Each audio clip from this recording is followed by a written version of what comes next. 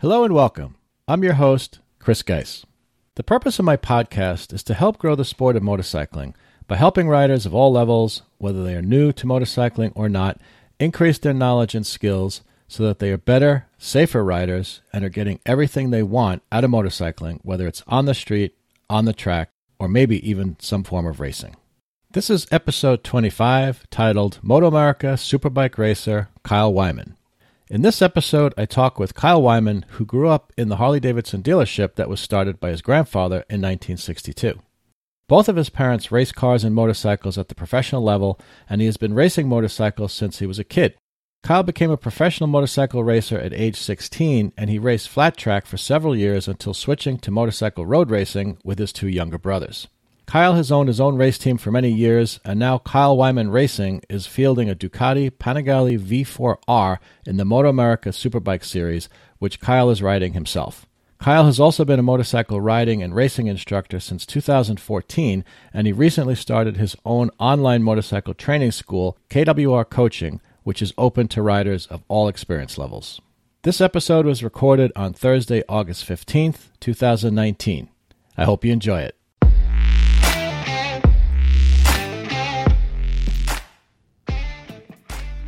So, you want to ride a motorcycle? Well, you've come to the right place, because this is the So You Want to Ride a Motorcycle podcast.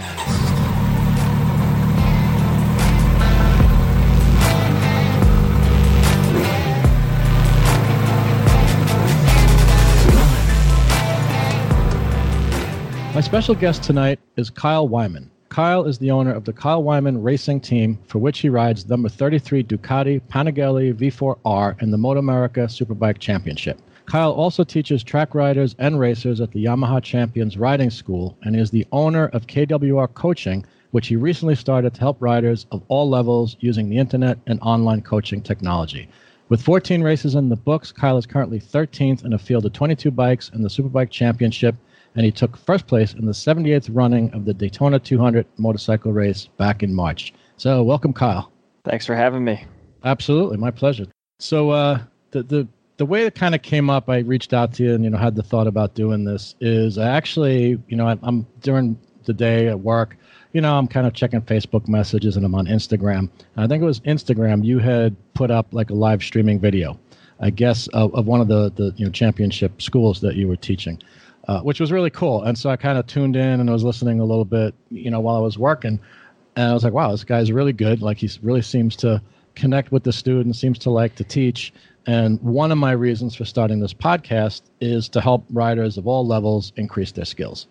And of course, I already knew you from Moto America. I'm a big Moto America fan, and just kind of following you and Moto America Superbike and whatever. So fortunately, you were able to clear some time. I know it sounds like you're really, really busy between, you're like mid the racing season. If you want, we could talk a little bit. You had an injury recently and a surgery, and so recovering from that, plus everything you're doing with the school. And I know you want to go see a movie or something tonight with your wife, which I totally don't blame you. It's probably hard to squeeze things like that in, right?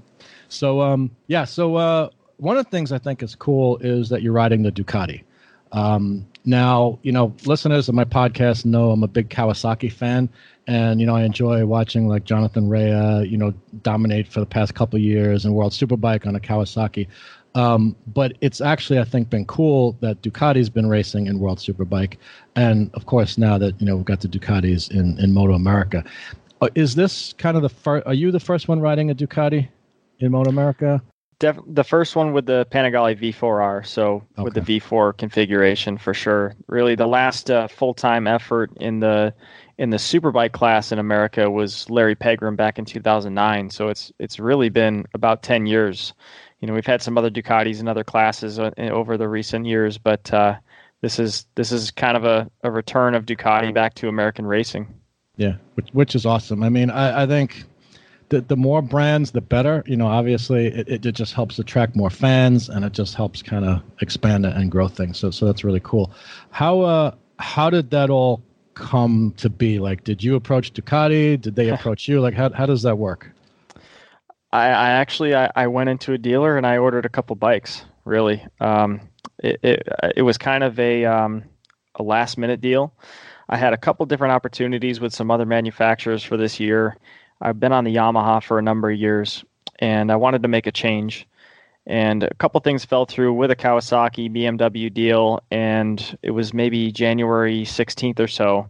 I was kind of staring at the screen trying to figure out what's it going to take this year to do something different, grow this program. And an opportunity to get a couple Panigale V4Rs came up.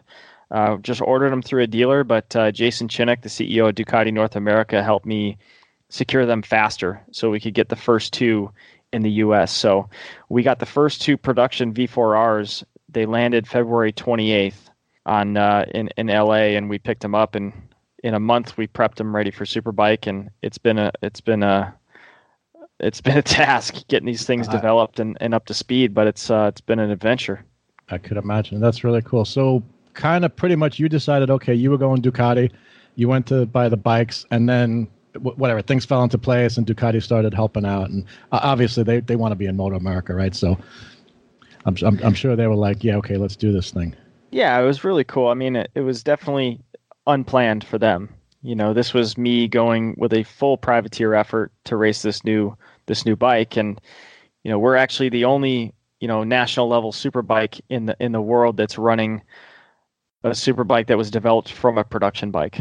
So when you look around the world at, you know, BSB and World Superbike, those are all kit bikes from Ducati Corsa that were, you know, built from the ground up as race bikes, and we started from a stock bike. So we've utilized a lot of parts from Ducati Corsa to help us get closer to a superbike package, but you know, we've got a lot of custom and one-off parts that are very different from theirs on our particular package. Right. Cool. So what kinds of mods, and obviously maybe things you can't talk about, which is fine, but like what kinds of mods and changes have you done to the bike?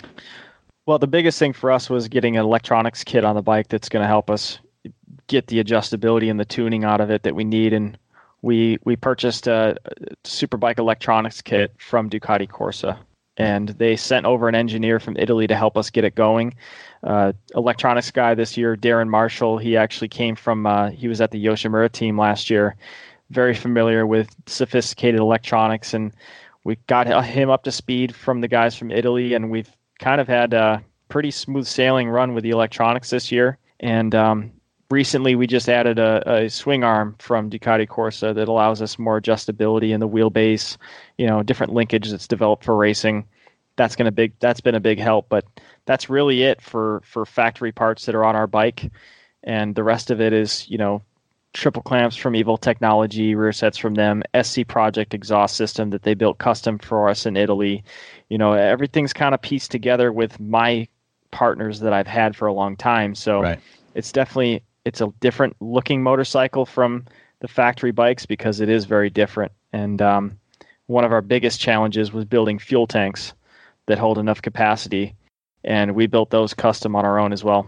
Okay, gotcha. Okay, and that's because stock off the floor, the tank's just not big enough. It just doesn't carry enough fuel. 16 liters is a stock tank capacity, and we need up to 22 or 23 to go race distance at some of these tracks. So, you know, you got to find room for more fuel, and there's not a whole lot of places to put it.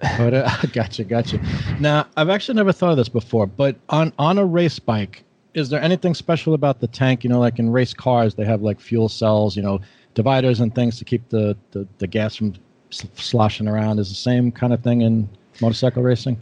Yeah, we're probably on our fourth or fifth version of the tank because of the development that we've had to do with different baffles and trap doors to hold the fuel near the fuel pump, because you got a lot of forces moving the fuel around. On the brakes, everything goes forward. On the gas, everything goes back. Mm-hmm. So it's great. You can have a tank that's 24 liters, but it runs out with 6 liters in the tank because you're not directing the fuel around to get to the fuel pump. So that's actually a bigger challenge than the capacity itself, is making sure that it'll actually run dry. Right. Totally. Because who needs extra weight that's not doing any good for you? Right. Right. Yep. Yeah.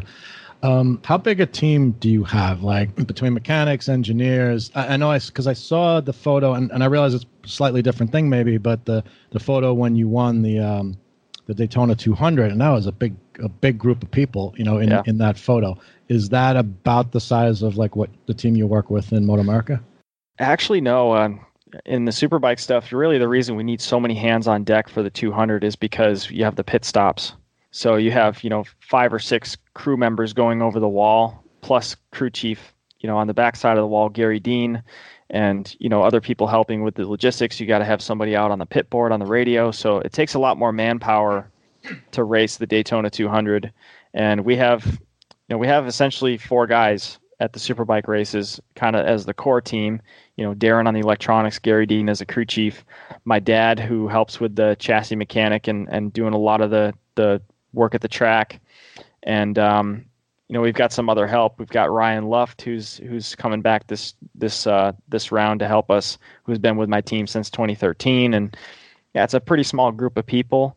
It continues to grow because with Ducati comes a lot of activation work to make it a good event for Ducati owners and for sponsors to have hospitality. And we've got the KW Army this year, the kind of the fan program that I put together. So I've had to expand and bring on more manpower to help us with everything we got going. Yeah, totally makes sense. Now, obviously, like the 200 is a different kind of race, and it's called the 200 because it's basically a 200-mile race, right? I think the track is about 4 miles, and you run about 50 laps, a little more than 50 laps, right? Yep, it's about a 3 mile and 3.51 mile, and it's a 57 lap race. Okay, and I think that you run that in about 2 hours, a little over 2 hours or something. Yeah, right? just under, if no red flags. We had 1 red flag this year that reset the grid at the end of the race. Okay, now with Moto America Superbike, you're usually running 22, 24 laps. Yeah, it depends on the length of the track. Road America is a 4-mile track, so our Superbike race is 14 laps there. Okay. Whereas, we go to New Jersey here pretty soon. It'll be a 23-lap race. Right, gotcha. And they're usually about half an hour, give or take? 35 to 38 minutes usually. Okay. Yeah, it's just interesting comparison. I was thinking about it. I was looking at, the Daytona 200 and whatever, and I've commented on this podcast. I've been riding 3 years, and I'm a little older than you. I'm like mid-50s, right? So it's a little bit different. Probably not in as good physical shape, but if I ride 200 miles on the road on my bike, I'm like done. So I can't imagine what it's like doing a race like that. I mean, is it different? Like, do you do additional physical conditioning and prep before a race like that? Like anything more rigorous than what you do normally for your race season? I think more than anything, it's a bigger mental task than it is a physical, being that long and having to stay focused for that long. If there's anything I do particularly for that race is you spend a lot of time on the banking in a full tuck. So I try to do a lot of neck stretching because you're constantly in a full tuck looking straight up. Yeah. And that's probably the most tiring for me. I don't know if it's like that for most people, but I've broken, C3, 4, 5, T2, T3 vertebrae in my neck and back before, so I struggle with that stuff. So I try to prepare that physically, but it's pretty much the same program, going into it. And it's a 600, and there's a lot of time for rest on straightaways, so it's not as physical as the Superbike race actually is. Yeah, okay, gotcha. And is that pretty much the class in the 200 is like 600 cc? Yeah, that's what the class is, yep. It's like a super sport type of rules package. Gotcha. Okay. And this year you ran the Yamaha like R6 based bike. Yep. Is that right? Okay. Gotcha. Cool. So maybe let's talk a little bit about KWR coaching, right? Which you started just recently, like last month, I think, right? You got it off the ground. Yeah. So that's pretty cool. So like what's the offering? And I read a little bit on your website, and I'll put links for everything in the show notes for the podcast so people can like easily find it. But maybe if you could just talk a little bit about like what you're offering, because it sounds like you're working with people of all different skill levels. Yeah. So KWR coaching wasn't really a big planned huge thing that I've been working on for a long time. It was almost like a knee-jerk thing, and I felt like there's not a whole lot of accessibility for riders who want to learn about the sport and learn proper techniques. There's a ton of videos around YouTube and Facebook and tons of voices out there that have all sorts of different ideas on how to ride a motorcycle. And, so it's been cool. And I've wanted to just, it's not something I'm trying to get rich off of, it's $85 for an hour session and give people an opportunity to ask any questions they want. And it's just, it's about technique, a lot of them, but for some people it's just consulting. What bike should I get next? What's a good track bike? Everybody says I need to run slicks. Do I need to run slicks?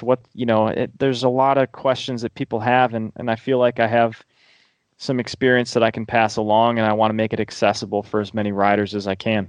Sure. That's really cool. How many hours a week are you kind of managing with that? I guess it varies. Like, I guess the week before a race weekend's probably not as much time. Yeah, I block my schedule, for the race weekends, of course, but right.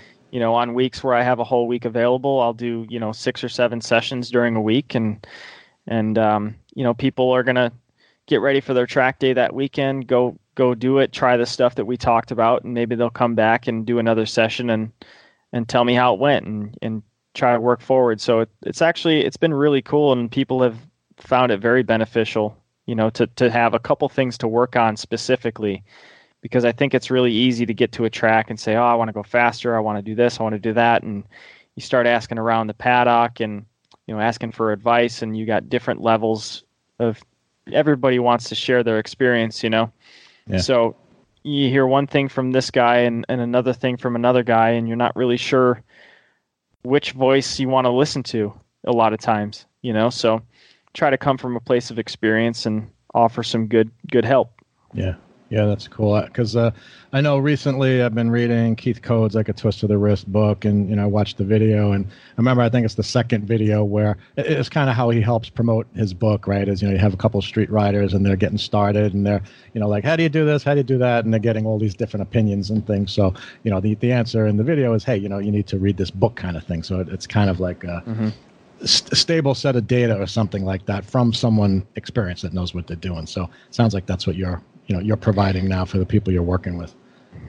Yeah, and the techniques I'm teaching are based on what we've worked on in our curriculum with the Champions Riding School and Nick Ionach and really deriving from Freddie Spencer's school ultimately. So, worked with a lot of different coaches from that program, Ken Hill as well, who I believe does online coaching too. Yeah. There's I feel like there's a little bit of a 2-day school with either California Superbike School or Yamaha Champion School. It's not cheap, for a lot of riders to get out and get access to that information and that type of experience. So, that's why I wanted to start a little bit of an online portal for people to book time. And, if they just have a few questions we cover in an hour and it helps them, that's awesome. Yeah, no, definitely.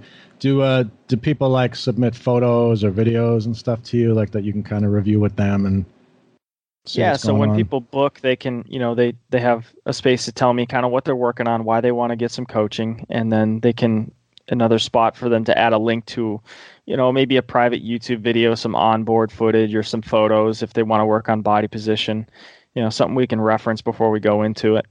Yeah, got you. Any particular plans you have, like obviously you're busy with everything going on, and I'm guessing kind of like racing, that's your main focus probably, right? Like the Moto America series now, although I guess off season you'll probably devote more time to the KWR coaching. Yeah, I mean, obviously there will be more time available for me to do the coaching on the website for people to book, so that'll ramp up for sure. And then I'd like to start doing some kind of group calls, where I talk about a certain subject, and maybe 20 or so people can jump on and listen and submit questions. Yeah. I'm looking into doing that, but right now it's just kind of a little side gig, and like I said, not trying to make an income source out of it. Really, just trying to continue the conversation about good riding habits. Yeah. Definitely. Yeah, and I encourage people, I'll put the link also to follow you on Instagram, because like I said, it was really cool. I'm just sitting working, and it's like, bing, this, Kyle is doing a video, so let me check this out and see what tidbits and stuff I could pick up. So. Yeah, so I just had a live video of me actually just lecturing during a Yamaha school. Yeah. And people seem to like that a lot. Yeah, definitely. And it's cool too to see the comments that people have, because obviously a lot of people follow you racing and whatever, so it's kind of fun to just join in on that conversation. But you've been teaching with that school for like 6 years now or so, right? Started 2014. So yeah, it's been at least 5 years, 5.5 years now. We've been working together. Yeah, so that's cool. Speaking of which, you've been riding for quite a while. I know you've got a cool little photo bio, on your website. I'll put the link for that too, just because you started riding at like age 5, right? Yep. On what was it, PW 50? Yep, riding a PW 50. Yeah. Yep. And I guess both your parents rode, and I guess that's kind of how you got into it. Yeah, both parents raced, actually. They're drag racers. Okay. So both on motorcycles and cars, and growing up in a Harley-Davidson dealership, actually a family dealership that was started by my grandfather in 1962. Yeah. So I've been around motorcycles my whole life. Couldn't escape it. Gotcha. That's cool. Wish I had been exposed to that. It might not have taken me so long to find, to find motorcycling.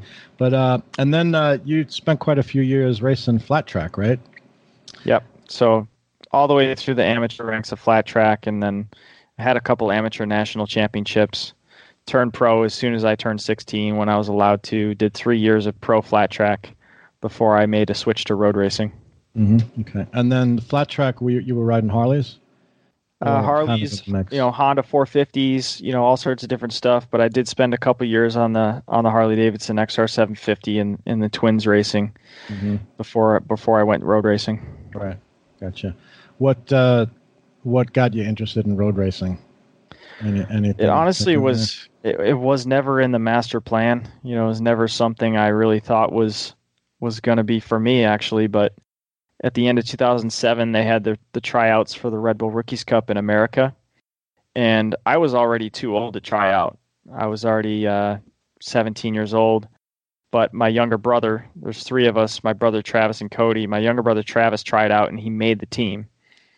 So as a flat tracker, he made this road racing team, and then we all kind of decided, let's go try that for a little while. And here we are. Yeah, cool. Now, Travis races in Moto America as well, right?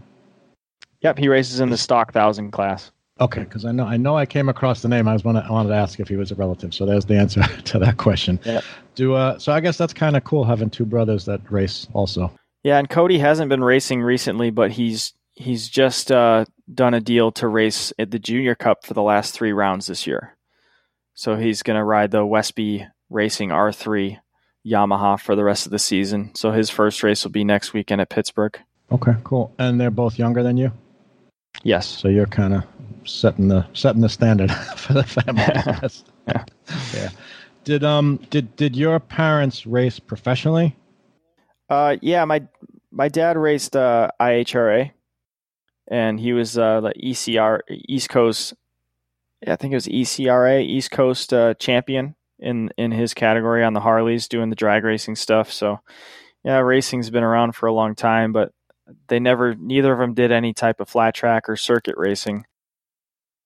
One of the things I love about Moto America is just the accessibility, and the fact that it is easy for fans to interact with the racers and the teams and whatever. I think that adds a really cool element. It reminds me, not that I've been to a lot of NASCAR races, but like NASCAR also, always promoted that kind of thing. Kids could, whatever, you can go get an autograph from whoever, and it just kind of encourages, interaction, which is really cool. Yeah, for sure. And yeah, sure, they do it in MotoGP, but MotoGP is just so big, and I guess at least right now, so much more money. It's more exclusive, at least feeling kind of thing.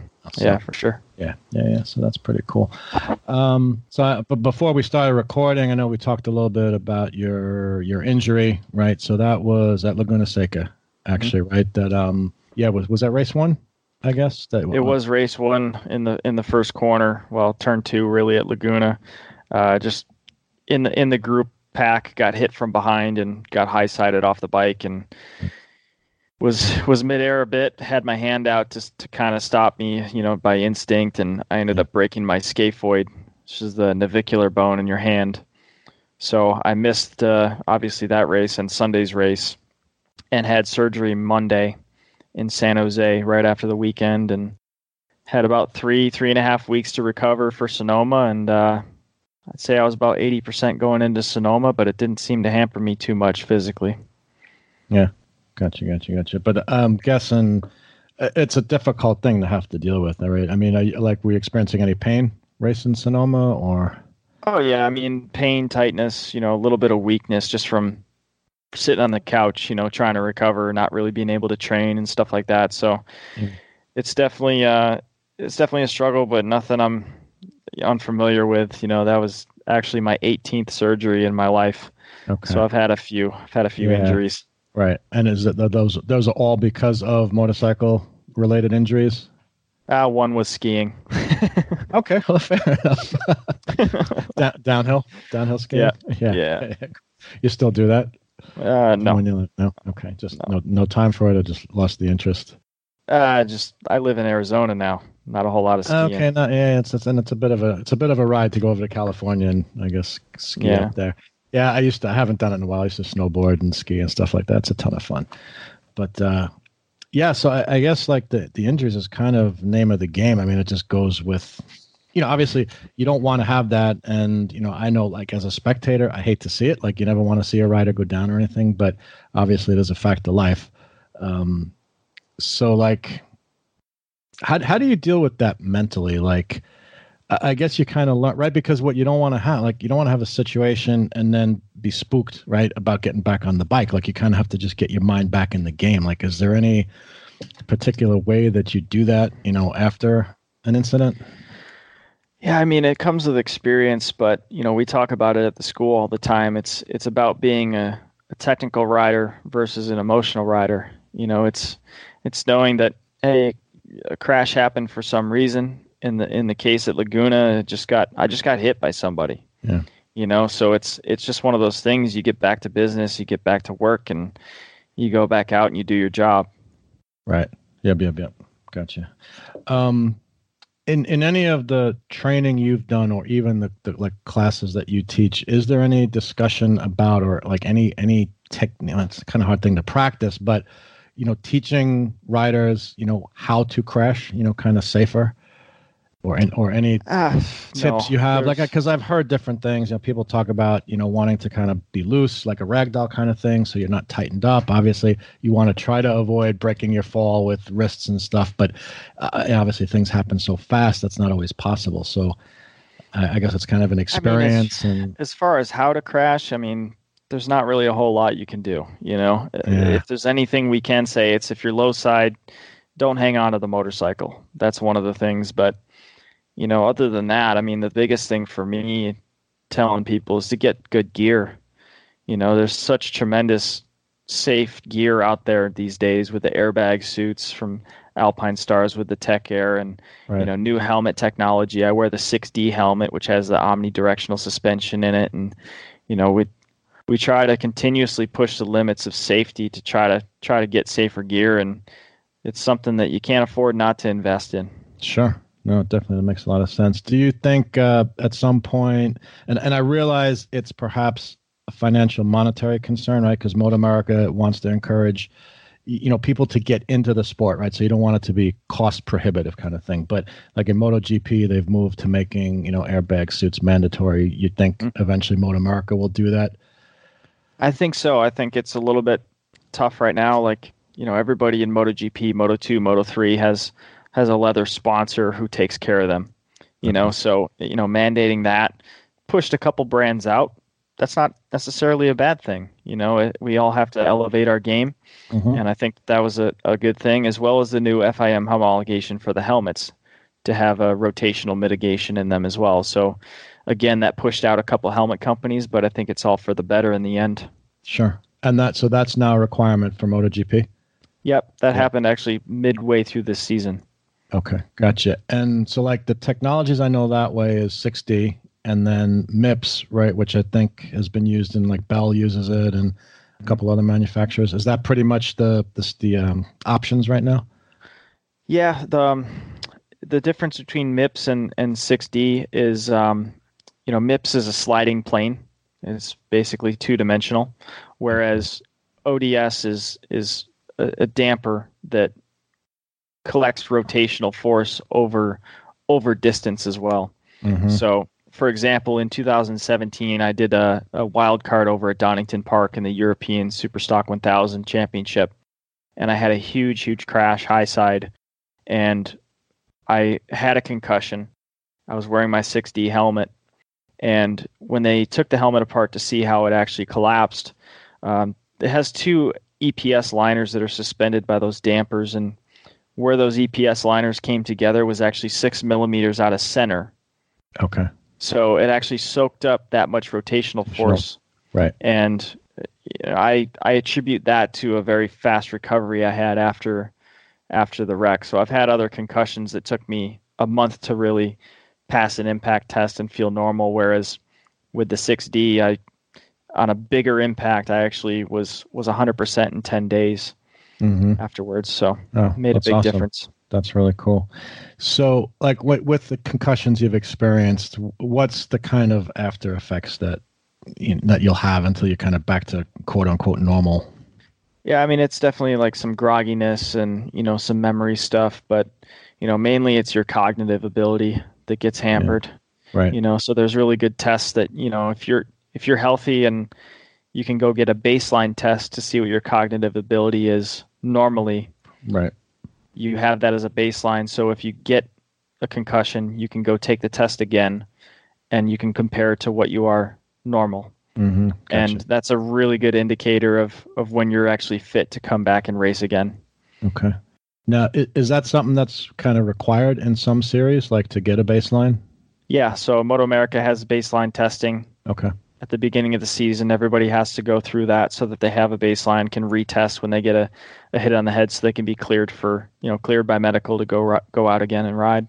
Right. That's cool. I did not know that. That's a pretty awesome thing. So you mentioned 18 surgeries that you've had. Well, 17, right, from related to motorcycling. Do you notice like issues related to those injuries and surgeries, like things that are difficult, either everyday life or riding the bike? Yeah, honestly, the injuries I have had surgery on are less of an issue than the ones I haven't, if that makes sense. It's the the compression fractures and the spinal fractures that I've had that didn't require surgery are the ones that give me more trouble than a broken wrist that was fixed with a plate, or a rod in the tibia and screws in the tibia plateau. That stuff has healed. The bone stuff like that comes together pretty well, but it's the other stuff that affects you more day to day. Yeah. No, that makes sense actually, because your body's doing the best it can to heal itself, but you don't have the aids that you have, like you said, if you have plates or screws or something that kind of hold things together and help things mend. Do you ever, just out of curiosity, give any thought to how long you want to race? Like, how long you see your career going? Is it kind of a point where you're like, yeah, I think I'll kind of be done, or is it just keep going, and when it's done, it's done? I mean, it's too early for that. It doesn't creep in. So, I'm 29, been racing, 21 years now, awesome. I definitely don't want to stop anytime soon. Yeah, gotcha. What it's kind of an odd question maybe, but because I realize this is what you're doing currently, right? Moto America, and that's the thing, and that's what you're promoting or whatever. But of the different kinds of racing that you've done, like since you were a young kid, what's been your favorite? Like, is there something that stands out? Like, I could see someone say, hey, it was that because it wasn't so serious and I don't have to go chase the money and that kind of thing. I would say some of the best memories I have of racing is definitely in flat track, but also the Harley Davidson XR 1200 series we had from 2010 to 2014. I won 7 of those and, had my first professional win on those bikes. And it was definitely, there was a lot of camaraderie in that paddock, and it was a spec series. So everybody had what they had, there was, everybody's bikes were so even that it really came down to the rider, and there was so much less technical, things that went into having success, like on the super bikes. Right. So I definitely really appreciated that time where we were racing against each other on similar equipment, but taking nothing away from how rewarding it is to race super bikes. Oh, sure. I can imagine. And are you like a technology guy? Like, do you enjoy that aspect of like the superbike stuff? I mean, I guess I could say yes, but I wish I wasn't as involved. Yeah. Okay. Being the rider, team owner, ordering the parts, being a part of all the technical discussions and everything, it definitely takes up some brain capacity on the race weekends. But that's the situation I'm in, and that's part of my job at this point, is to help move forward on the development, especially with a new bike this year. So yeah, it's part of it. Right. So, and I guess that's because there's always like risk reward, pros and cons, right? So as a privateer, obviously you get to call the shots and do things the way you want. But yeah, I could understand how it's a little more difficult because you got to run things more and you got to pull things together. I guess it'd be kind of nice if, you just go out to the garage or whatever and the bike is ready and someone holds it for you and you get on and off you go. Like, you watch MotoGP and stuff like that, right? The guys come in, someone grabs the bike, the rider's done, he goes, does whatever he does. Yeah. And then they pull it apart, fix it, whatever, whatever has to be done. Yeah. So that makes sense. I guess some of the Moto America teams are factory sponsored. Right, somewhat like I don't know, like Elias and Josh Herrin, like in Suzuki. Is that a factory team? Yes. Yeah. Okay. Yep. They're a factory team, the Yoshimura Suzuki, as well as the factory Yamaha team with Bobier and Gerloff. So right. Okay. Those are really the four very strong entries into the series with that much support. They get to be a rider and a rider first. So that's a tremendous. I don't want to say advantage, but it's a good position to be in as a rider. And, even the other privateer teams, are hired riders, so it's pretty rare to be a situation where you're a rider and an owner and having to put it all together and then, flip the switch on Sunday and put the helmet on and go racing. And be the racer and not the team owner, manager, troubleshooter, everything kind of thing. Yeah. So how long have you had this team?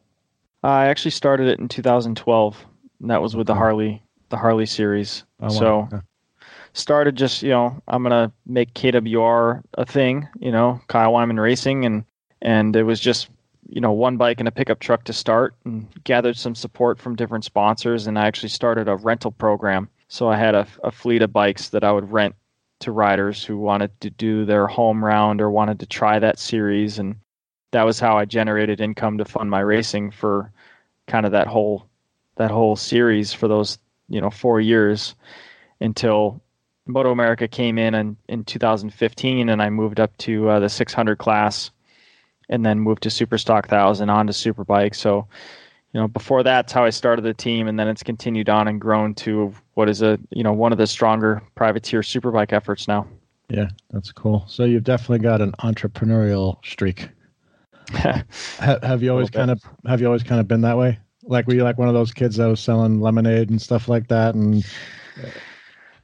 not really. It's just it's a means to an end. I want to go racing, and I haven't been called up to a factory ride yet. So for me to do that, it's I'm not going to sit at home and wish I had this and wish I had that. I'm kind of one of those guys that's going to go get it and make it happen. Make it happen. That's awesome. So, and I'm sure that carries over a lot into your racing, right? Like that mentality. And because I'd imagine, I think if I were in your situation, I would take a lot of pride in how you're performing in the field relative to, right? You're up against the kind of 4 lead bikes, right? Or factory supported teams. I don't know how the budgets compare, but I'd imagine probably quite a bit more.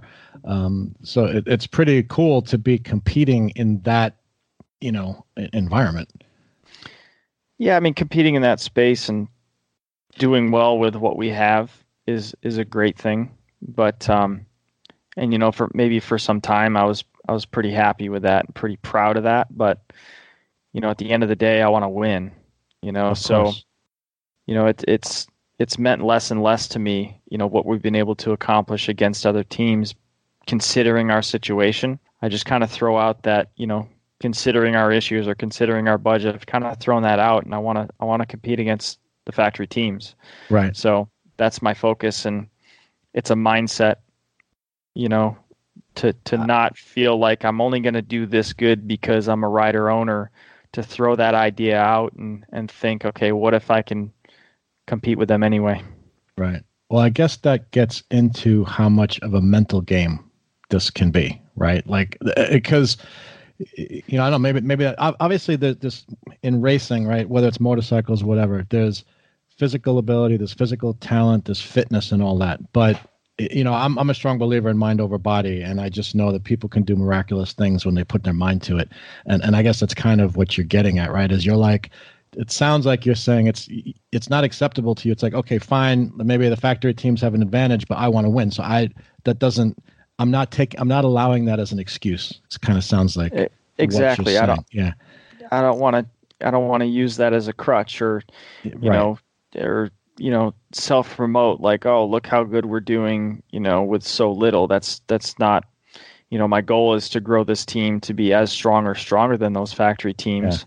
Yeah. In order to get the end result, which is winning. Wins, which is awesome. That's the nature of a racer, right? It's like, winning is it, right? Basically, which is, that's pretty cool. That's pretty cool. How did you come to the number 33 that you're running? So, we talked about my mom going to flat track races when she was younger, and actually one of her favorite riders, his name was Freddie Nix. He was number 3 on the national circuit, and she looked up to him so much because of how he was with kids and how he was just a genuine good person. So when we all started flat tracking, we were all number 3, me and my 2 brothers. I saw that the photos on your website. It was really cool. Yeah. So when I turned pro when I was 16 in flat track, you couldn't have a single digit number, so I just went ahead and became 33, and it was actually 33B for the New York district. You have your letter along with your number. Mm-hmm. So I was 33B, and then when we went road racing, I just carried over 33, and fortunately I've been able to keep it all the way through. So it's definitely become my number for sure. Yeah, that's cool. That's cool. It looks good on the bike. Because I saw actually all the bikes you've had. I don't know, somehow that number just works. There's a symmetry to it, and so that's really cool.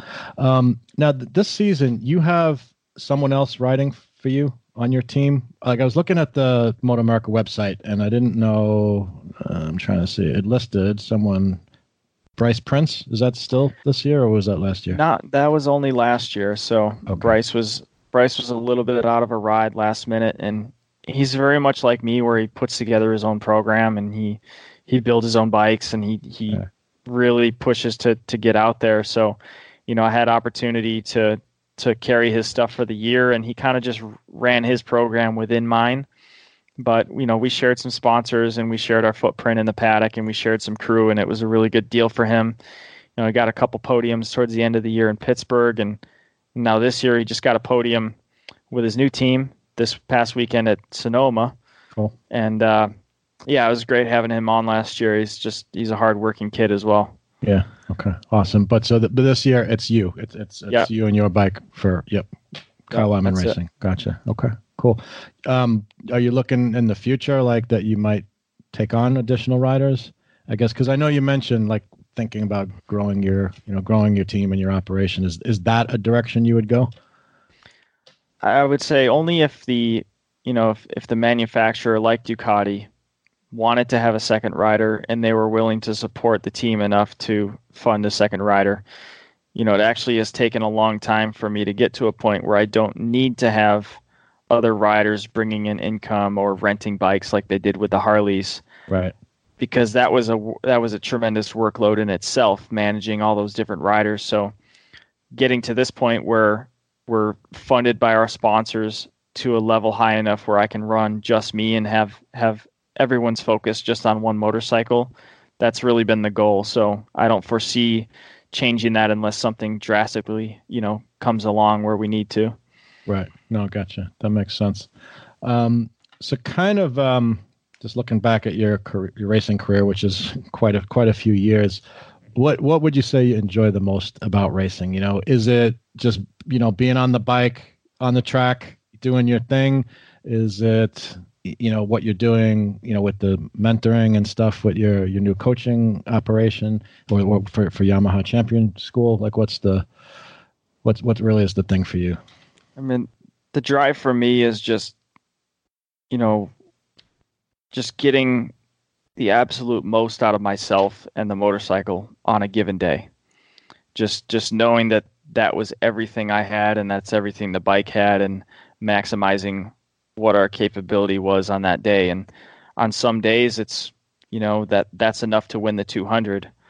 On other days it's good enough for 7th, but that's really what is the most rewarding is being fully exerted and knowing that it's everything you possibly had in you. Right. Yeah, that sounds very, very rewarding. That's really cool. Do you ride on the street at all, or have you ever, or is like racing? Is it? I don't. I have for some magazine stuff and done some things here and there, but it's not really something I actively pursue or try to do at all, really. Okay, gotcha. Is that just because the attraction for you is racing? Like that's kind of because I've heard racers say that it's like, yeah, they start on the street and okay, they like it, but like once you're racing, like it's a different thing, it's a different mindset, and particularly for people that are not pro, like amateur, like whatever free time they have, kind of has to go to that, kind of thing. Yeah, it's free time and free budget. I'm definitely gonna buy tires before I buy a street bike. Right. Yep. Yeah. Okay.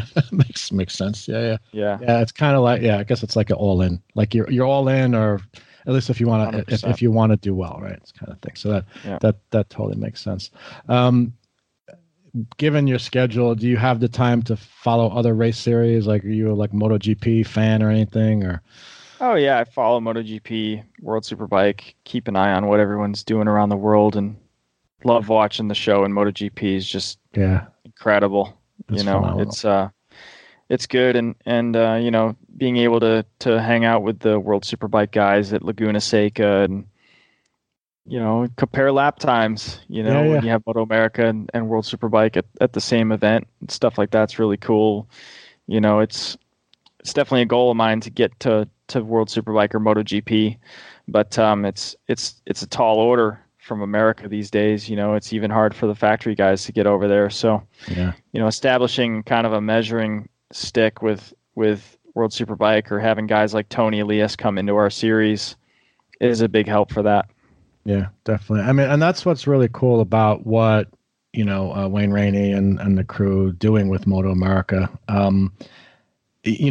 only started following motorcycle racing 3 years ago when I started riding, right? So I don't know like the whole history, but it from what I observed, like as a fan, spectator kind of thing, they seem to be doing the right things. Like it's growing every year. The TV coverage is getting better. Like you've got the Live Plus this year.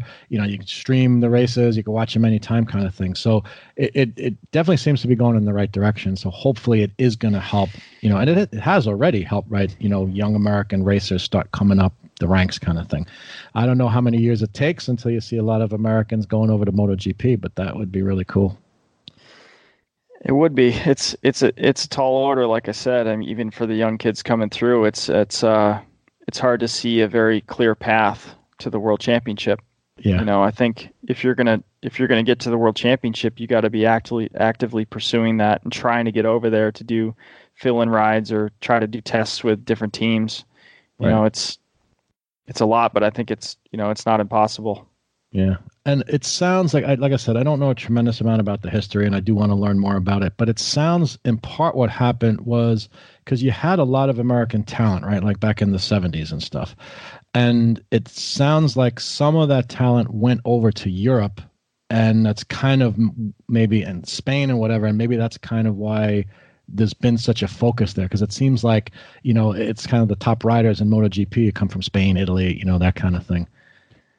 Yeah, well, since then, since we had our Americans over there, really what's happened is the development of riders in Spain and Italy and those European countries has ramped up so much. I mean, there's such a clear path to GP over there because, the series is mostly based over there, and there's a big talent pool. So, if they got somebody who's capable of winning races in their backyard, why would you take a chance on an American who may or may not have the same ability?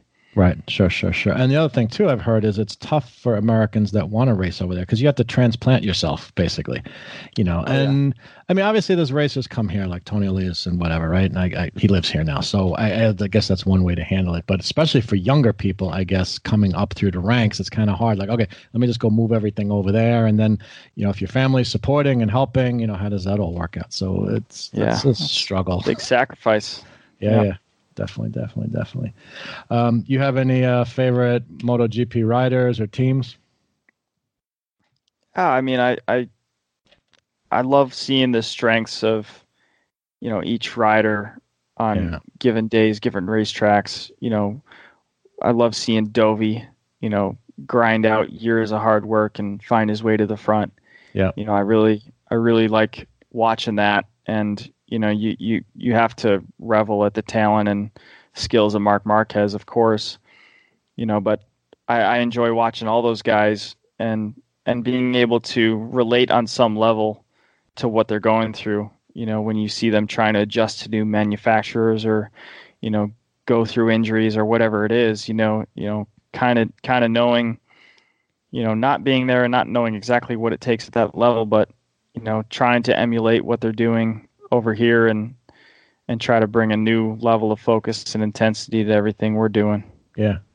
Which is cool. That's a really good point. And I'm sure there's I'm guessing pretty much all the Moto America racers follow MotoGP and World Superbike, because like why not, right? Why wouldn't you, kind of thing? Yeah, of course. Yeah. That's really cool. So I know it's getting a little bit late, and you got some plans for this evening. Before we wind it down, any other than what we've talked about already, like any advice or suggestions you have, like for people want to get started motorcycle riding or up their ability or start doing track days, or even want to start racing? Any advice you want to pass on? Well, I mean, it sounds like something I would say, but it's to get quality coaching, really. Yeah. It's before you buy the new exhaust or the better bike or the tires or whatever it is, or just try to get more seat time. That's not always the answer. Quality coaching to get you on a path to success is going to be the number one thing. Yeah, definitely. Good point. And I know that's the kind of thing a lot of people talk about, and it's one of the things, like, I'd like to start doing track days and working towards that, but that absolutely makes sense to me, because you're going to enjoy it the most and get the most out of it if you have someone guiding you that knows what the heck they're doing, right? So you're not out there struggling, and reading books and watching videos is all good. Like, there's a value to it, but it's not the same as someone who can really guide you step by step and be like, hey, if you would try this, it would solve that problem, kind of thing. So yeah. Good point. Yeah. So, like I said, I will put links to like your websites and stuff in the show notes. If people want to contact you, have questions, what's the best way? Just kind of go to your website, or? Yeah, any of the website contact forms or the KWR coaching contact forms, that's, you can reach me right through there and stay in touch. And yeah, if you want to jump on, I mean, I've had people jump on to do a coaching session just to talk racing, just keep in touch and, follow me on Instagram or Facebook. I've got, a lot of stuff I post on there, highlights and videos and all sorts of stuff. Yeah. Awesome. Cool. Okay. I'll make sure everyone has access to that. So Kyle, listen, I really appreciate you taking the time tonight. It's been a lot of fun. I'm sure the listeners are going to enjoy it. And like, I'm trying to do as much as I can to get my listeners, some of whom already follow racing, but some don't. Like, I'm just trying to get people pumped up about racing, particularly Moto America. I think it's an awesome series, and, just want to do what I can to just help keep promoting it and stuff. So, yeah, well, I appreciate you having me on. Absolutely. My pleasure. All right, man. Thanks a lot. All right. Thanks. I would like to give a huge thank you to Kyle Wyman for joining me on the show. Gene and I will be at the 9th round of Moto America, the Championship of New Jersey at New Jersey Motorsports Park this coming weekend, September 7th and 8th, so I'm hoping we'll get a chance to meet Kyle in person. Also, listener John Gardner, who won the weekend tickets to Moto America, went to the races in Pittsburgh, Pennsylvania back in August and said that he had a blast. He sent me some great photos and video, and also had a chance to meet Chris Bays, who races in the Moto America Twins Cup class. Gian and I will also get to meet Chris this coming weekend, which I'm really looking forward to, and it sounds like Chris will have his Suzuki SV650 back together and ready to race. As always, thank you to everyone who has written in. If you haven't already, please drop me an email or fill out the contact form on my website or message me on Facebook and let me know that you're out there and anything you want to let me know about the show. You can email me anytime at soyouwantoride@yahoo.com, or use the link in the podcast notes to my website, soyouwantorideamotorcycle.com, where you'll find all my contact details. Keep in mind that anything you send me is private, and I will not share it on the podcast unless you let me know that it's okay to do so. Also, if you'd like to help me promote the podcast, I do still have stickers left, so if you'd like some stickers to put on your motorcycle or your luggage or anything else, just let me know. Just email me your mailing address, and I will get those stickers out to you. If you'd like to help support the podcast, you can make a donation using PayPal by going to paypal.me/Christopher Geis, or click the donate link at the upper right side on my website. Please like and leave me comments and a rating on iTunes. This way it'll help other people find my podcast. Please also like and follow me on Facebook and Instagram. Just search for So You Want to Ride, or you can find the links on my website or in the podcast notes. And keep spreading the word and help me build my online and listener communities. As always, thank you for listening. And just remember, whatever you do, it's always time to ride.